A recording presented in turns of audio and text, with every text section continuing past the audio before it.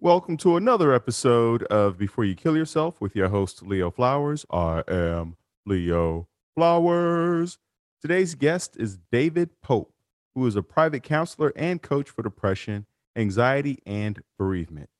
He is available worldwide via video call, and his groundbreaking online course for Depression, A New Hope, is now available. You work so much with people who have struggled with depression, anxiety, bereavement, trauma, anger, stress, divorce, and also helping people improve their sleep. Where did this journey for you begin? Mm.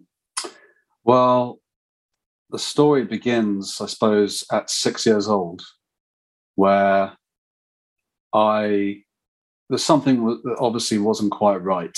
I Teachers would pull me aside at school and say that I looked isolated, I looked troubled, I looked intense, and this was happening frequently, and I just felt off. Nothing had triggered it. It's just the way it was. And even though the intentions were positive and honorable on the teacher's part, I feel that the constant questions and comments kind of exacerbated my sense of isolation and the sense that I was different than most people at school. Yeah, Yeah. go ahead. I'm sorry. No, that's fine. I was going to say, I would imagine all those questions and observations by the teachers also would make you feel not accepted, like you're not a part of, like you're different than the rest. Absolutely. I mean, I've got memories of standing outside the classroom very often, just as the lesson was starting and everyone was gathering in the class, ready to start the class. And I was just like observing people. It was as if I didn't feel part of them. I didn't feel part of the group. And it's extraordinary because I carried that for the rest of my life. I mean, even into my 20s and 30s, where, I had a decent amount of friends. They were more they came from as a result of being married, and we had a social circle. But even then, there was always a sense of isolation. Even if I was in a crowd of people, there's just this sense of loneliness, and it's me and everyone else. So, did you grow up an only child, and where did you grow up? So I'm a Londoner, as you gathered probably, and I grew up in London, and I have two elder sisters, so I was the youngest, and I had a great upbringing. I mean, my parents were loving parents and supportive, and my family were loving and supportive. It just I was pretty much the black sheep of the family, and as time went on, I started becoming very depressed and very anxious. And then I was relentlessly bullied at primary school and then secondary school. So right up to the age of 16. And it didn't help that I had a very tough dad, and he was a very loved and revered person. So he touched a lot of people's lives, but he was a very tough guy, a very macho guy. So that created such a sense of inadequacy on my part, and I held him on such a pedestal. So yeah, that the whole kind of man thing was a real problem for me. So I hear you saying two things there, David. On one hand, you said that your parents were loving and supportive, and then on the other hand, you said your dad was tough, and it almost sounded like there was a bit of fear on your part to fully express yourself around him. Oh, completely. I was so concerned about how I looked in front of my father. I was so concerned with his perception of me. So very often after I'd been bullied by X amount of guys, um, I'd come home and most of the time I'd kind of keep it to myself. But there were occasions where I'd tell my dad, and he was doing his best. He wasn't sort of trying to work against me or anything like that. But he would say things like, "Well, look, when he does this to you, why don't you do this?" And then he'd show me like a move, right? He'd show me what to do. And again, it was that was so frustrating for me, and it's frustrating just thinking about it because I didn't want to be me. I wanted to be him, right? And that kind of also began an obsession with macho type characters, right, on the television and the movies, and I just became obsessed with toughness. But it wasn't me. That was not me. But it's someone that I was desperate to be to cope with the situation. So when you think about all the characters that you watched on TV that you became obsessed with in terms of toughness, besides your dad, who was to you the epitome of toughness as you were growing up? It's just like the Stallones and the Schwarzeneggers, those kind of idols. Um, and I'd watch these movies over and over and over. I learned every line from every Clint Eastwood film and every, all those kind of tough guys. And but my dad was a tough guy, and he would constantly tell me stories about when he did this and when he did that. He was an army guy, and this guy would pick on him, this guy would pick on him, and then he did this, right? So my father would constantly be talking about his tough guy stories. So I had to contend with that as well. So it was a big challenge for me. It was a big challenge. I want to go back a few steps because earlier you mentioned I'm still trying to balance the two ideas of you came from a loving, supporting family, and yet you felt like the black sheep of the family. Can you tell us more about that feeling of being the black sheep and what that means? Well, I didn't have very many friends. I was quite a loner, so I would spend hours in my bedroom just getting into music. I was a really keen musician, so I just used to play for hours and practice. And I wasn't out with friends. I wasn't socializing. I wasn't really an integral member of any kind of society. I was just on my own. I always had like one best friend. So one best friend at school, maybe one best friend outside of school. But my family, they were all very sociable. They had loads, my parents had loads of friends, my sisters had loads of friends. So from that perspective, I was like the odd one. But as well as that, I was very socially awkward. I was very socially uncomfortable. So I have so many memories of going to different functions, different parties, different social functions, and just sitting there around the table feeling so uneasy.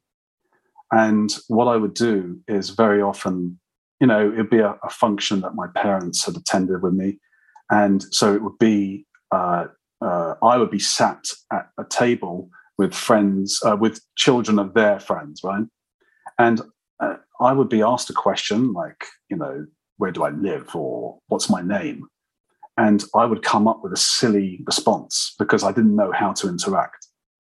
And then I was made fun of that, and I was bullied because of that. So I wasn't just bullied in school. I was bullied quite frequently out of school as well, just psychological as well. So that's how that kind of manifested. Yeah. Yeah, so I completely can relate. My family is Belizean. Well, my mom's side is from Belize. My dad's side's from Alabama. So Mm, they're very gregarious on both sides, and I'm very much more of an introvert right. in the family. And I think my introversion was masked because I am very athletic and active. And Mm. so, I was always seen around people because I was playing basketball, football, and the like. But I never really wanted to hang around people just to be hanging around. If Yeah. we were hanging around, there had to be a purpose or meaning behind it, you know. Um, Mm. and so I can see how music for you probably felt like a refuge. Were books that for you also, or was it just the music? Oh, absolutely. I mean, I've been a pretty voracious reader since as young as, say, 6, 7, 8 years old. I mean, I've got memories of us going on holiday and me just staying in the car reading, trying to finish whatever book I was finishing. And I've still got a great love of reading. And I suppose why I love reading so much is that it gets me out of my head. Um, I can switch the focus from whatever intrusive thoughts I'm having and try and ingratiate myself in a storyline or um, a line of thought. Or so that was the real appeal about books. But I think back then it was about escape, and now it's more about diversion and intellectual stimulation. Yeah. Right? There's so much we can learn from about empathy and compassion about the world through books, and it becomes more fascinating as we get older versus more of a form of escapism or avoidance when we're younger. Um, but it Yeah. can serve both purposes. And, you know, for me, books, it's all about connection. Like, I can read a very similar themed book by, covering the same kind of themes, but maybe one particular author will particularly stand out to me because of how I connect with the author's language, with how I connect with the author as a personality. Because very often you hear the same messages, you can hear the same rhetoric, the same kind of writing style, but it's for me it's really about the connection with the author. That's what makes the difference between a book that you can't put down and just a book that you like and is entertaining. So and I think the same goes for just listening to somebody speak about a subject. It's about how you connect with them as a person. Because again, we often hear similar kind of discussions from a whole host of people, but it's just how you connect with a specific individual, and that's what really resonates with you. Yeah, right now I'm reading Anna Karenina, Oh and yes, yeah, have you read it? a long time ago. Yeah. And there's a character in there who he's very wealthy, or I won't say very wealthy, but he has means and he has servants. And one day he worked out, out in the field with them, and he found that he was like, "Wow, I feel so alive working out here with the servants." Like he's swinging his scythe and Mm. he just can't seem to get enough. I mean, I haven't finished the book, so maybe he does, and he's like, "All right, that was cool for 2 days," but right Yes. now he's just like enthralled and obsessed with working out in the fields, and he likes the exhaustion that he feels, and the sweat, and the Mm. working with others, and being outdoors, and all those things that come with it, and and now I'm like absorbed into the book, because I also love to exhaust myself physically. So you're right. There Yeah. are characters that or storylines that we connect with that give us a feeling of that can tap into how we want to feel and remind us of what our values are. Sure, and it makes us feel more integrated if we can. It goes back to one of the biggest challenges that I have with some of the clients I see is just a lack of validation and a lack of emotional support, whether they're going through mental illness or whether they're experiencing grief. It's a lack of understanding. It's a lack of empathy. It's a lack of validation. And that adds to the struggle. So when you feel understood, when you feel integrated, it's life-changing. It can create such a transition in your life, because one of the hugest challenges for humanity is feeling isolated.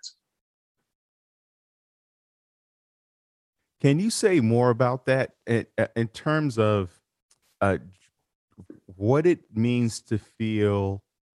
Well, let's go a bit more specific.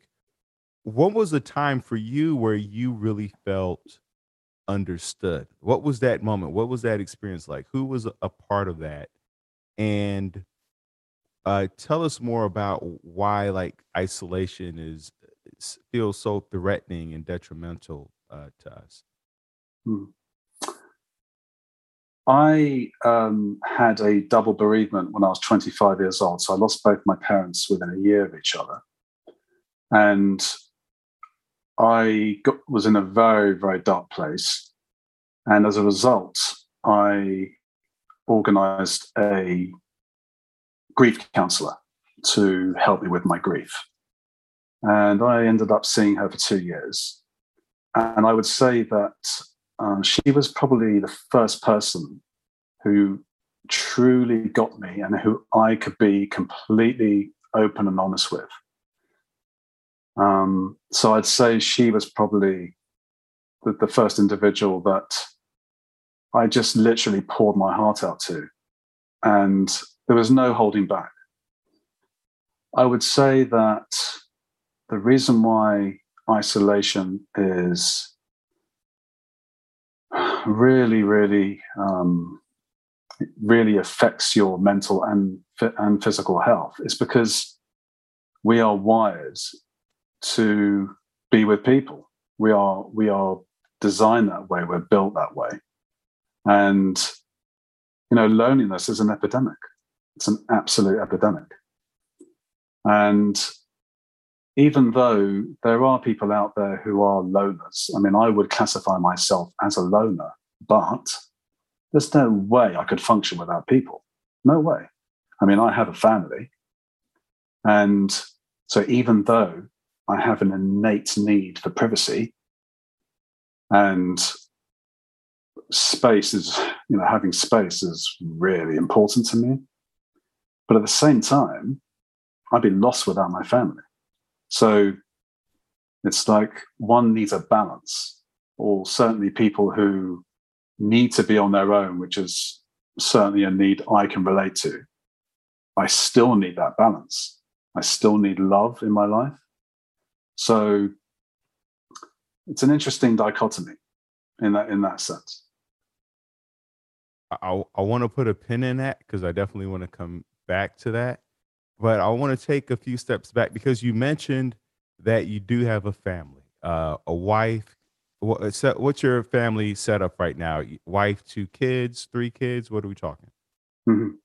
So I have a partner and I have a 5-year-old daughter, but I've also got 2 daughters who are elder. So one is 21 and one is 20. So I've got quite a wide variety of children. So you have a partner and 3 kids. Correct. Yes. Okay. And the reason why I'm asking about that is because, going back to your childhood and you talked about your father instilling this idea of what a man is and what toughness is. And you mentioned you have some physical examples of, I'm sure like this guy picked on me and here's how I responded. What were the messages he gave you about relationships and women and how a man shows up for that? Mm-hmm. My dad was what I would say, a very honorable, respectful chap. I mean, high morals, high principles, fantastic values. I mean, he's just the best dad that anyone could have. So from that point of view, his guidance was, in that respect, from differentiating between right and wrong and developing core principles, core values, he really did his job well. I would say, in terms of communicating to me about relationships and about how to treat women, etc. Yeah, I mean, well, I only had to. I mean, I saw what a great husband he was. He was, a fantastic husband. He doted on his wife, my mother, and I think, that's how one develops those core principles. It's by seeing it in living proof. Where, whatever one's experience is, one tends to replicate that. So I would say that his generation was very, very different to my generation, and certainly the younger generation now, in the sense that in those days you met, the bloke met the girl, and in a few weeks or months you were married. There was no messing around. There was no living with each other. So very, very different. So I think, I had been dating this girl, and he literally wanted me to marry her, within a few months. So he was very sort of, you do the right thing, you make an honest girl of her, all that kind of thing. But again, that was that generation then. And it obviously worked because there was far less divorce in those days. But I would say that I don't know if that would have been a great idea if I would have got married so quickly. How old were you when you got married the first time? So I was 31. And if he would have had his way, I would have been married at 24. So, yeah, say no more. Yeah, well, I asked that question because there are, so many people who enter into a relationship or work, career based off of their parents' expectations or ideas of them, and it's not until we get a little older. I'm 45 that Mm. we start to realize that we were operating on someone else's, um, off of somebody else's blueprint or ideology. And I think that's part of what the midlife crisis is for a lot of people, where you kind of have this awakening of, oh, I don't care about this anymore, or I'm not driven by that anymore. And here's what really connects with my soul, or here's where I feel integrated, as you talk about. And that can take some time, to find a tribe of people who understand you, who get you, and give you space to let you experiment and grow and Mm. forge your own path. Sure. When you Yeah. talk about needing space, because you talked about your family, you're like, I need love and also need space. I think for a lot of people in relationships, setting those boundaries of space is very challenging. How's that conversation been between you and your partner, and your children, in Mm. terms of creating space? And when you say space, can you define that for us? Is that just physical? Is there an emotional space? Can we explore more about that? Sure. Well, I would say more in a physical space. So, for instance, because I do a lot of work from home, so if I'm working, which I've got like a converted office, if I'm working and I'm in the middle of a call or I'm in the middle of a conversation, chat, my partner is respectful of that and won't just barge in while I'm in the middle of it. Obviously, if it's an emergency or she really needs to speak to me, then of course. But generally, and the same applies on the flip side, if my partner is busy and is engaged with something, then I'll give her the physical space to do that. I think a lot of it is about being mindful of each other's needs. And that is facilitated by regular communication. So I think one of the key ingredients in relationships and making them work is just having the other person's needs in your head, being mindful of them. And if we're mindful of them and we're prepared to work at it, then it just makes it a bit smoother. Because balance is so important. The problems start when you start feeling that, well, I'm doing X, Y, Z, and she's only doing X. So therefore, I'm going to start resenting that, right? And to avoid that, that's when communication comes in. Because if I say to my partner, look, this is really important to me. So, if you can respect that and you can work with me on that, then obviously that's going to be really conducive to our relationship and keep it harmonious, and vice versa.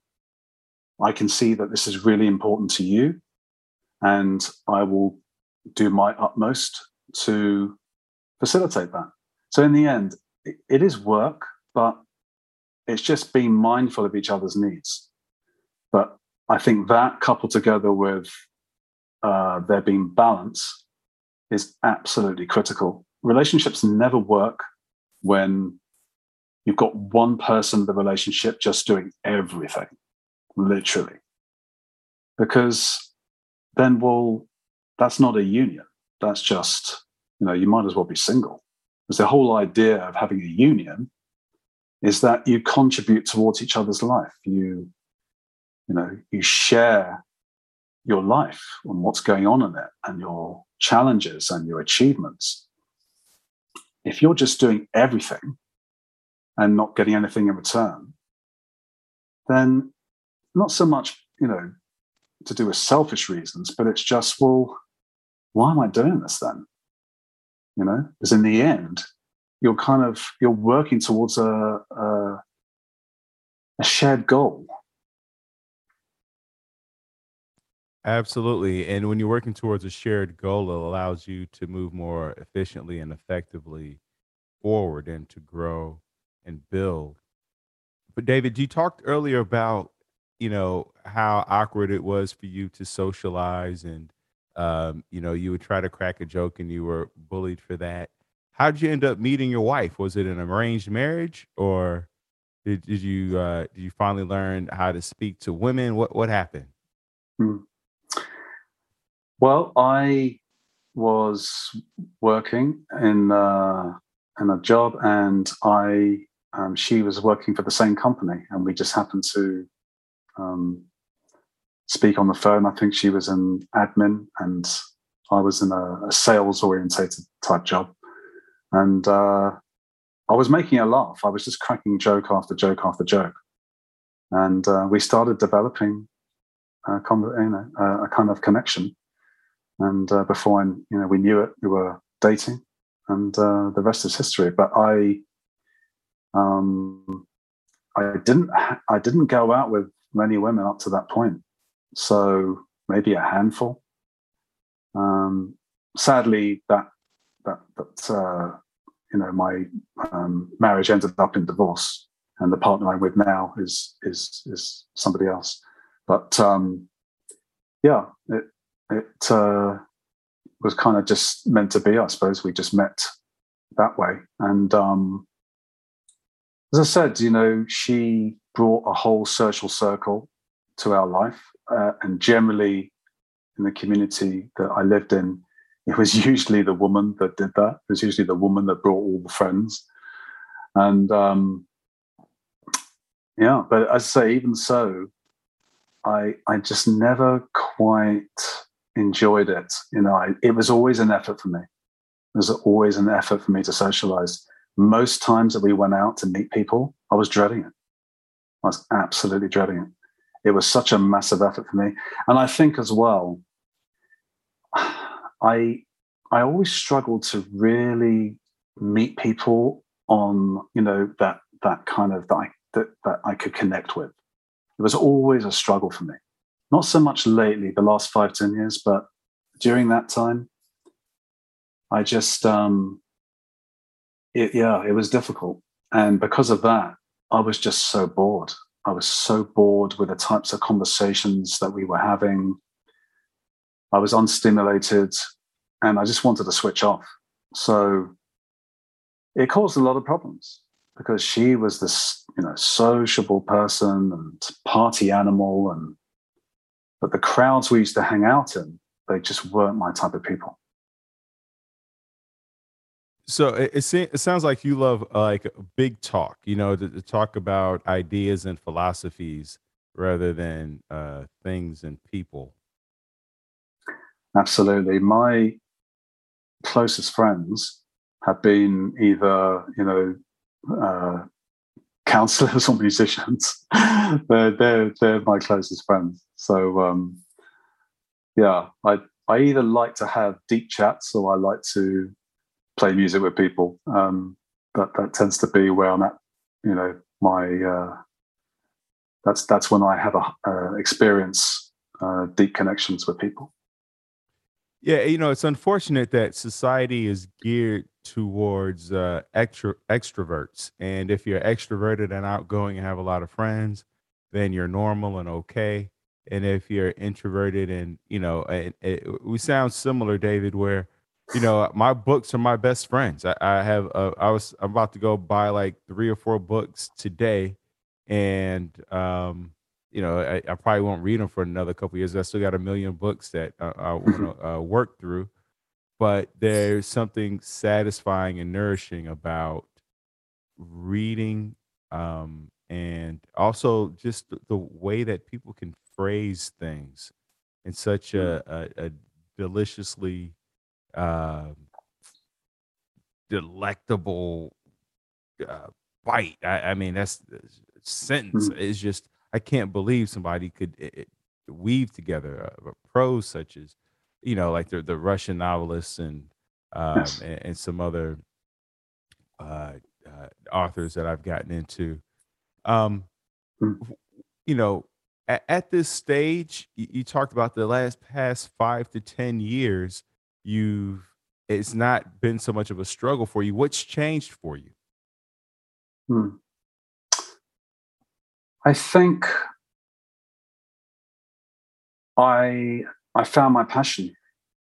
I found my passion. And it's interesting because very often, I counsel a lot of people who are struggling with feelings of isolation and loneliness. And one of the first things I say is find your passion, because when you find your passion, it opens up doors. It opens up a part of you that creates that sense of connection. Because feeling isolated is feeling disconnected. That's what it is. Isolation and disconnection are, you know, are essentially the same thing. So I got into counseling probably about, what was it now, 9 years ago. And I've studied for several years. And um, what what gave me such a sense of fulfillment from it was having someone stood across from me openly be in distress, whether they're suffering from depression or bereavement or anxiety or trauma, and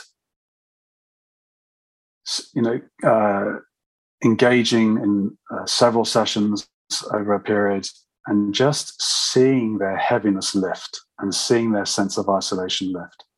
And what that did for me personally is it opened up a whole new part of me. It was almost like I started to see life in color for the first time, because I think, for the best part of 40 odd years, I was seeing in life in black and white.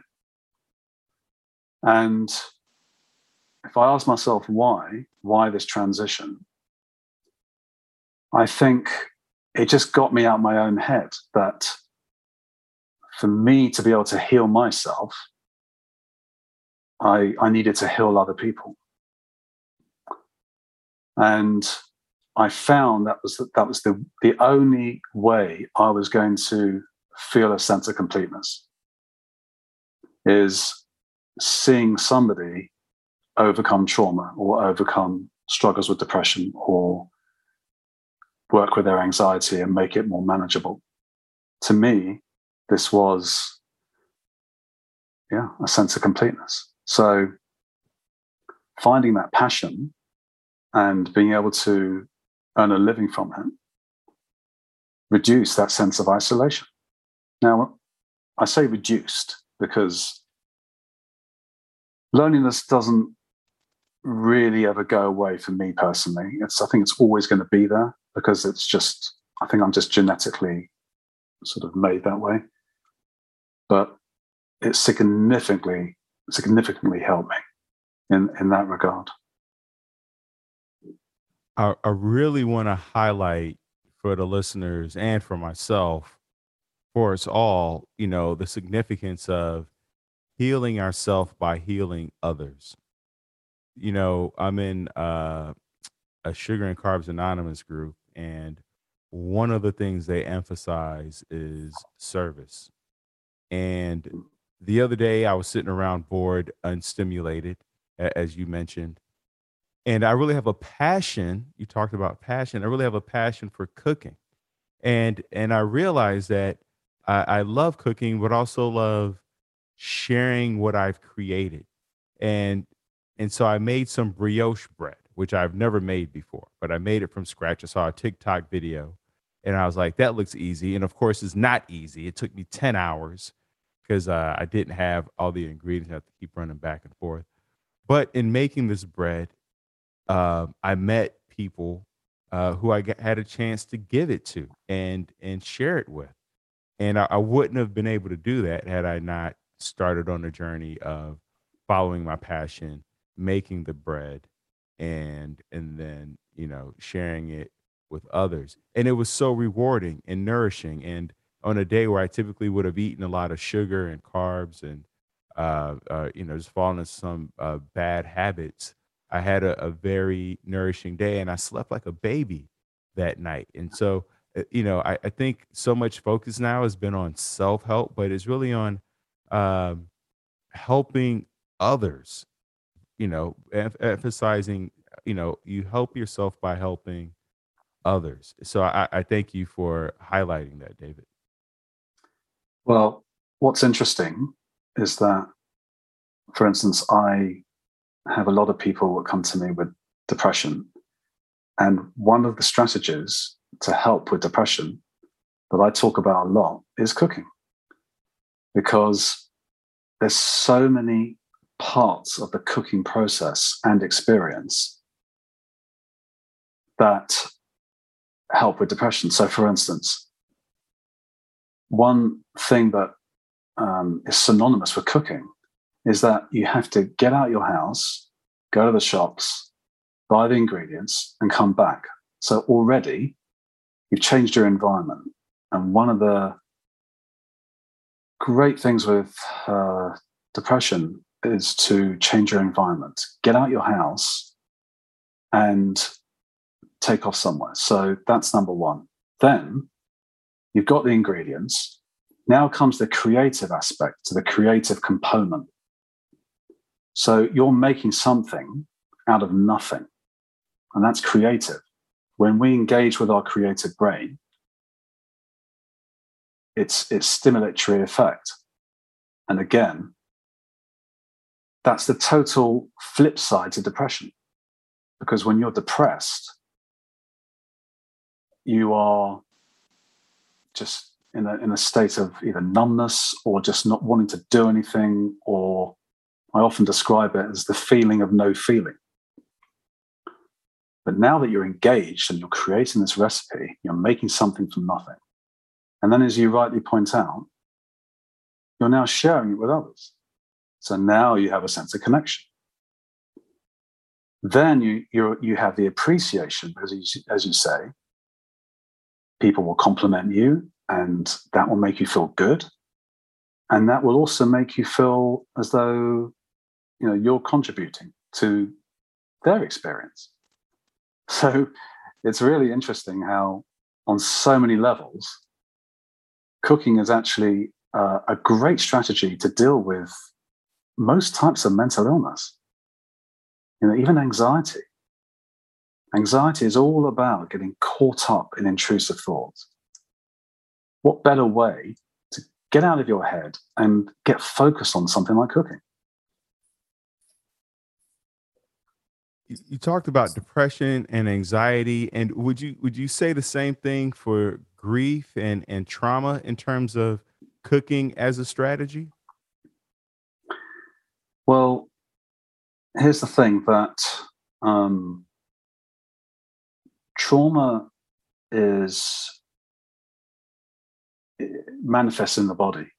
So the best coping mechanisms, the best strategies to deal with trauma are physical. You can do a lot of cognitive work for trauma and for depression and for anxiety. But the physical strategies, in my opinion, are the most groundbreaking, just because whatever trauma one has experienced, it's going to manifest physically. It's going to manifest in their body. That trauma has to go somewhere. And here's the thing. So very often one experiences childhood trauma or trauma when they're an adolescent. At that age, you don't know how to process emotions. You don't know how to communicate those emotions. So you end up repressing them and you stuff them down. But guess what? They get repressed into your physiology, into your body. So that's why yoga, deep breathing, meditation, walking in nature, running, cycling, swimming, whatever it is, the physical activities work the best to release that trauma from your nervous system. Wow, that's fascinating because I know when I'm feeling flooded with emotions, Michelle comes over and she puts her hands on my chest to press Mm. down on it, and that's very soothing. And as is swimming, walking, hiking. I was just diagnosed with asthma, and so I have to limit my hiking. And but so I'm very adamant about getting my 10,000 steps in every day. And yeah, absolutely. I've been in a number of car accidents and uh, experienced traumas on different levels. And so like I recognize there's a level of physical activity and breath work, alternate nostril breathing, that I have to incorporate into my daily practice. So for trauma, you talked about the importance of being physical and tapping into your physiology. Uh, Cooking, how would you describe that? That's not a that wouldn't it is a physical activity, but is it the fact that it incorporates being outside, being social? It seems like cooking just taps into every aspect of our well-being. Precisely, cooking is the best of both worlds because it is physical and it's obviously a social activity as well.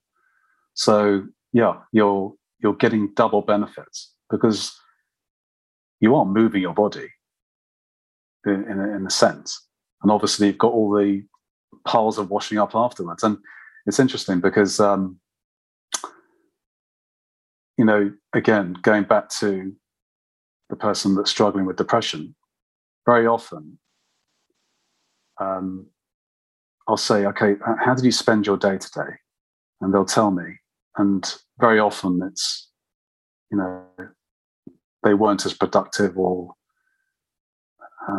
busy as they would want to be. And I'd say, well, why don't you go and do some chores? Go and do some chores. go and tidy the house, go and do the washing up. There's all that kind of activity is just, doing something is better than doing nothing. So when you're cooking, as I said, it's not just the cooking. You also have to do all the cleaning up afterwards. And again, it's moving your body. You're engaging with something. Now, you can still be anxious and depressed whilst you're cooking and whilst you're moving around the kitchen and putting things away, etc. But it's better you're doing that than sitting on the sofa and just wallowing or lying on your bed. And listen, sometimes you do have to do that. But so I think with cooking, there are just a multitude of benefits. So I mean, I think it'd be safe to say that this rise in depression and anxiety and isolation is because we're not cooking as much, right? It's like it's so ingrained in evolutionarily.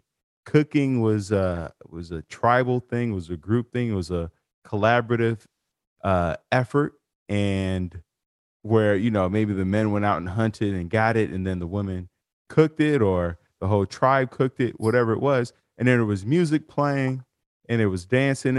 It was a time to feast and festivities. And now with us microwaving everything, we've lost the one thing that was really keeping us all together. Between a drive-through, uh, you know, places and 2-minute microwave meals, cooking is something that is really the glue for our mental health, it sounds like. And I also get a lot of people coming to me struggling after they've lost a loved one.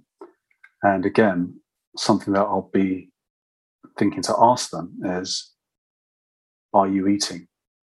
What's your appetite like? And it's the first thing that gets neglected. Why? Because when you're under duress, or when you're stressed, or when you're anxious, the inclination to eat a healthy meal pretty much goes down the tube. So, and that is probably because you don't really want to show up for yourself because of your emotional state. I know that when I'm feeling stressed or when I'm feeling grief, I don't want to eat. The thought of eating is just not on my radar.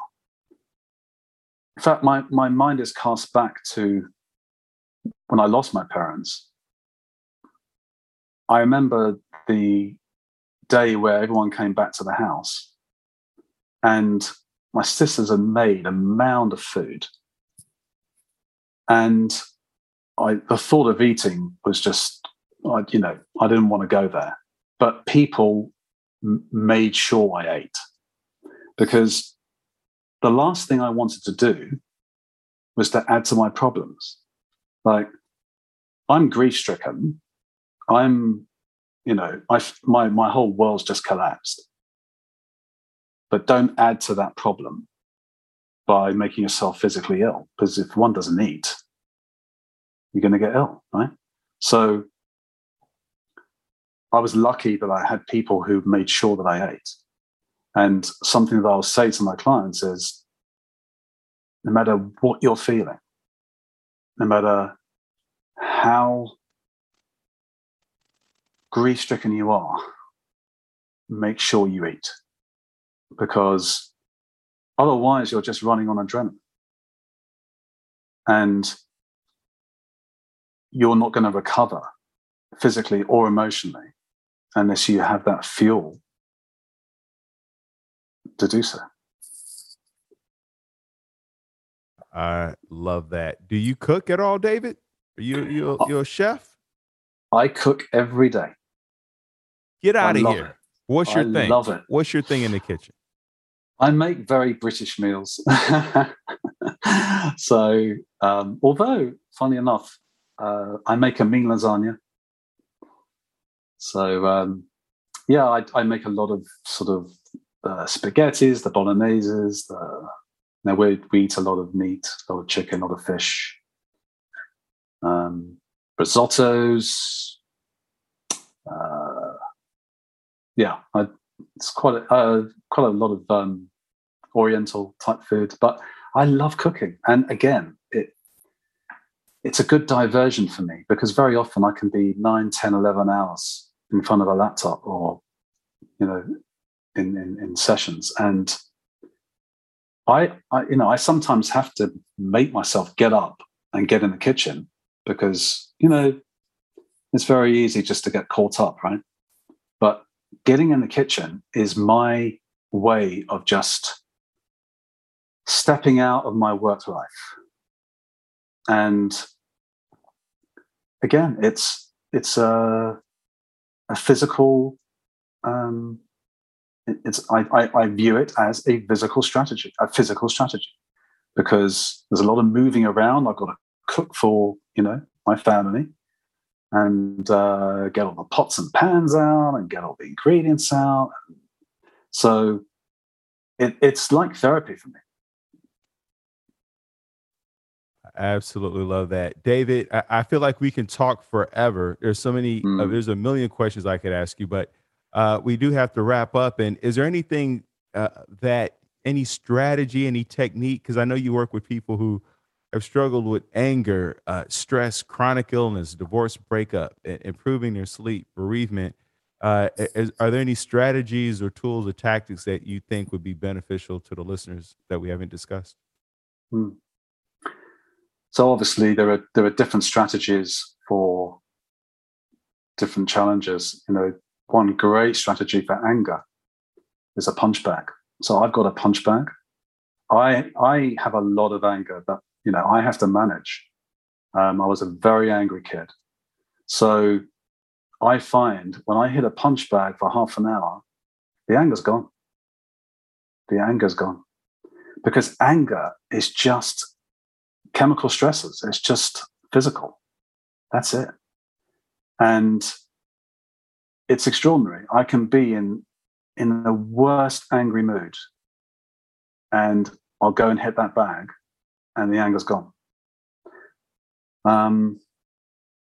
I would say a great strategy for dealing with depression or anxiety is something called reframing lists. So reframing this is a way of changing your perceptions towards things. So let's say I have a lack of self-worth, or I feel like a failure, or I feel hopeless. I will make a list of different perceptions to that statement. So for instance, what have I achieved in the past? What adversity have I gotten through? What trauma have I survived? Etc., etc. So those are two good strategies to work with. And what about grief? I know you talked about eating and the importance of that, but for someone who, maybe have lost both of their parents, what would you suggest for them? There are different coping mechanisms for different stages of grief. In the early stages, it's about letting the grief physically out. So crying those tears is medicinal, and that's how you heal.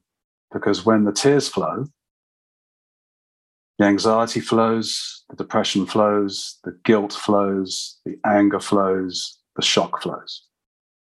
It's a physical release. Again, going back to that whole physicality.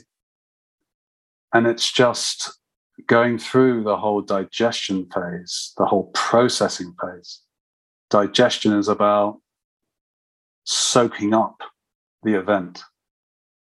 The processing is about learning how to adjust to actually say, right, where do I go from here?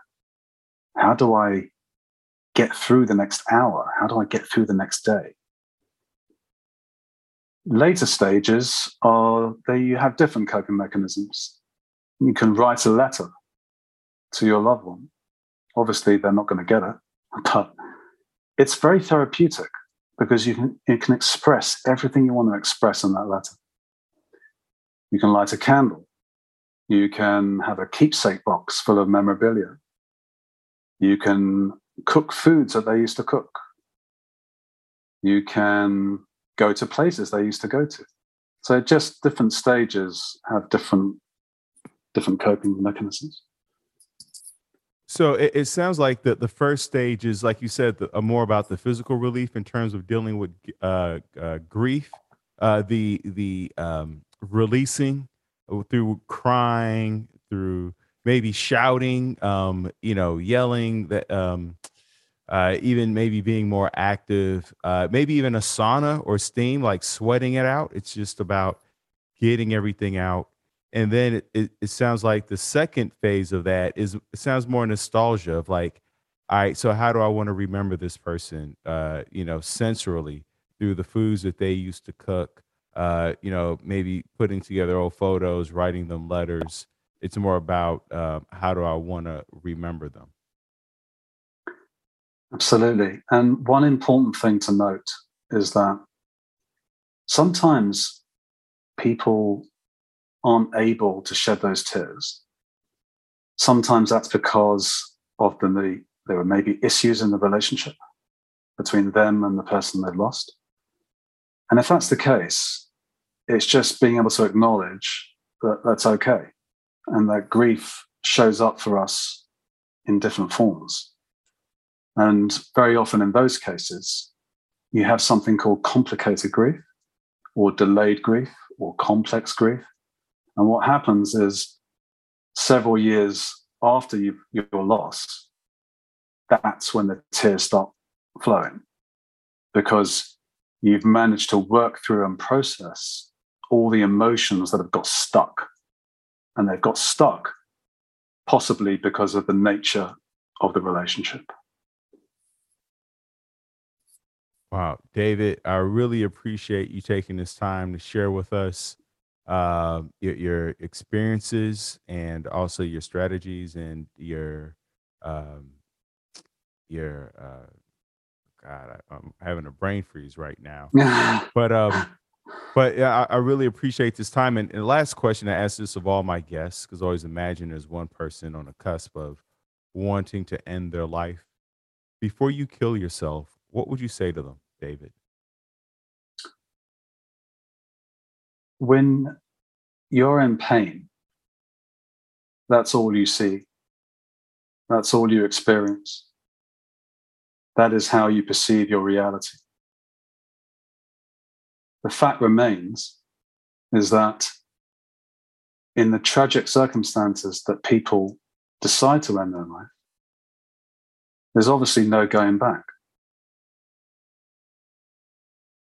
The difference between that and pain and suffering is that pain and suffering can end. What I would say is that no one knows what the future holds. If I would have asked you, could you have ever predicted how your life turned out? The chances are you would say, no. We don't know what is around the corner. So to just say that even though you've been suffering potentially for an extended period of time, life can change in a heartbeat. You don't know if things can change. David Pope, thank you for taking this time to be with us. Tell people where they can find you and connect with you. So there's two best ways, really. Either Instagram, which is at Heal Your Grief, or my website is healyourgrief.co.uk. Thank you so much, David. Thank you so much, listeners, for tuning in. Remember, this podcast is not a substitute for you going to get help, for you calling the 1-800 SUICIDE or 1-800-273-TALK. Or if you're in London or Sri Lanka or Australia, there are international suicide hotline phone numbers listed in each and every single one of the show notes. There's someone who is willing to talk to you and listen to you and understand you right now. but you have to make that first step. Pick up the phone, call somebody. If you can't call, there are chats, there are Facebook groups, and that information is also listed in the show notes, as well as resources to help you pay for your mental health treatment. So there is help, there is assistance, there's someone who has your back, who has your six, who's willing to support you, but you have to make that first step and let them know that you need the help. You can always go to thrivewithleo.com for one-on-one coaching with yours truly. Let's get to tomorrow together. Thank you so much, David. Thank you, Leo.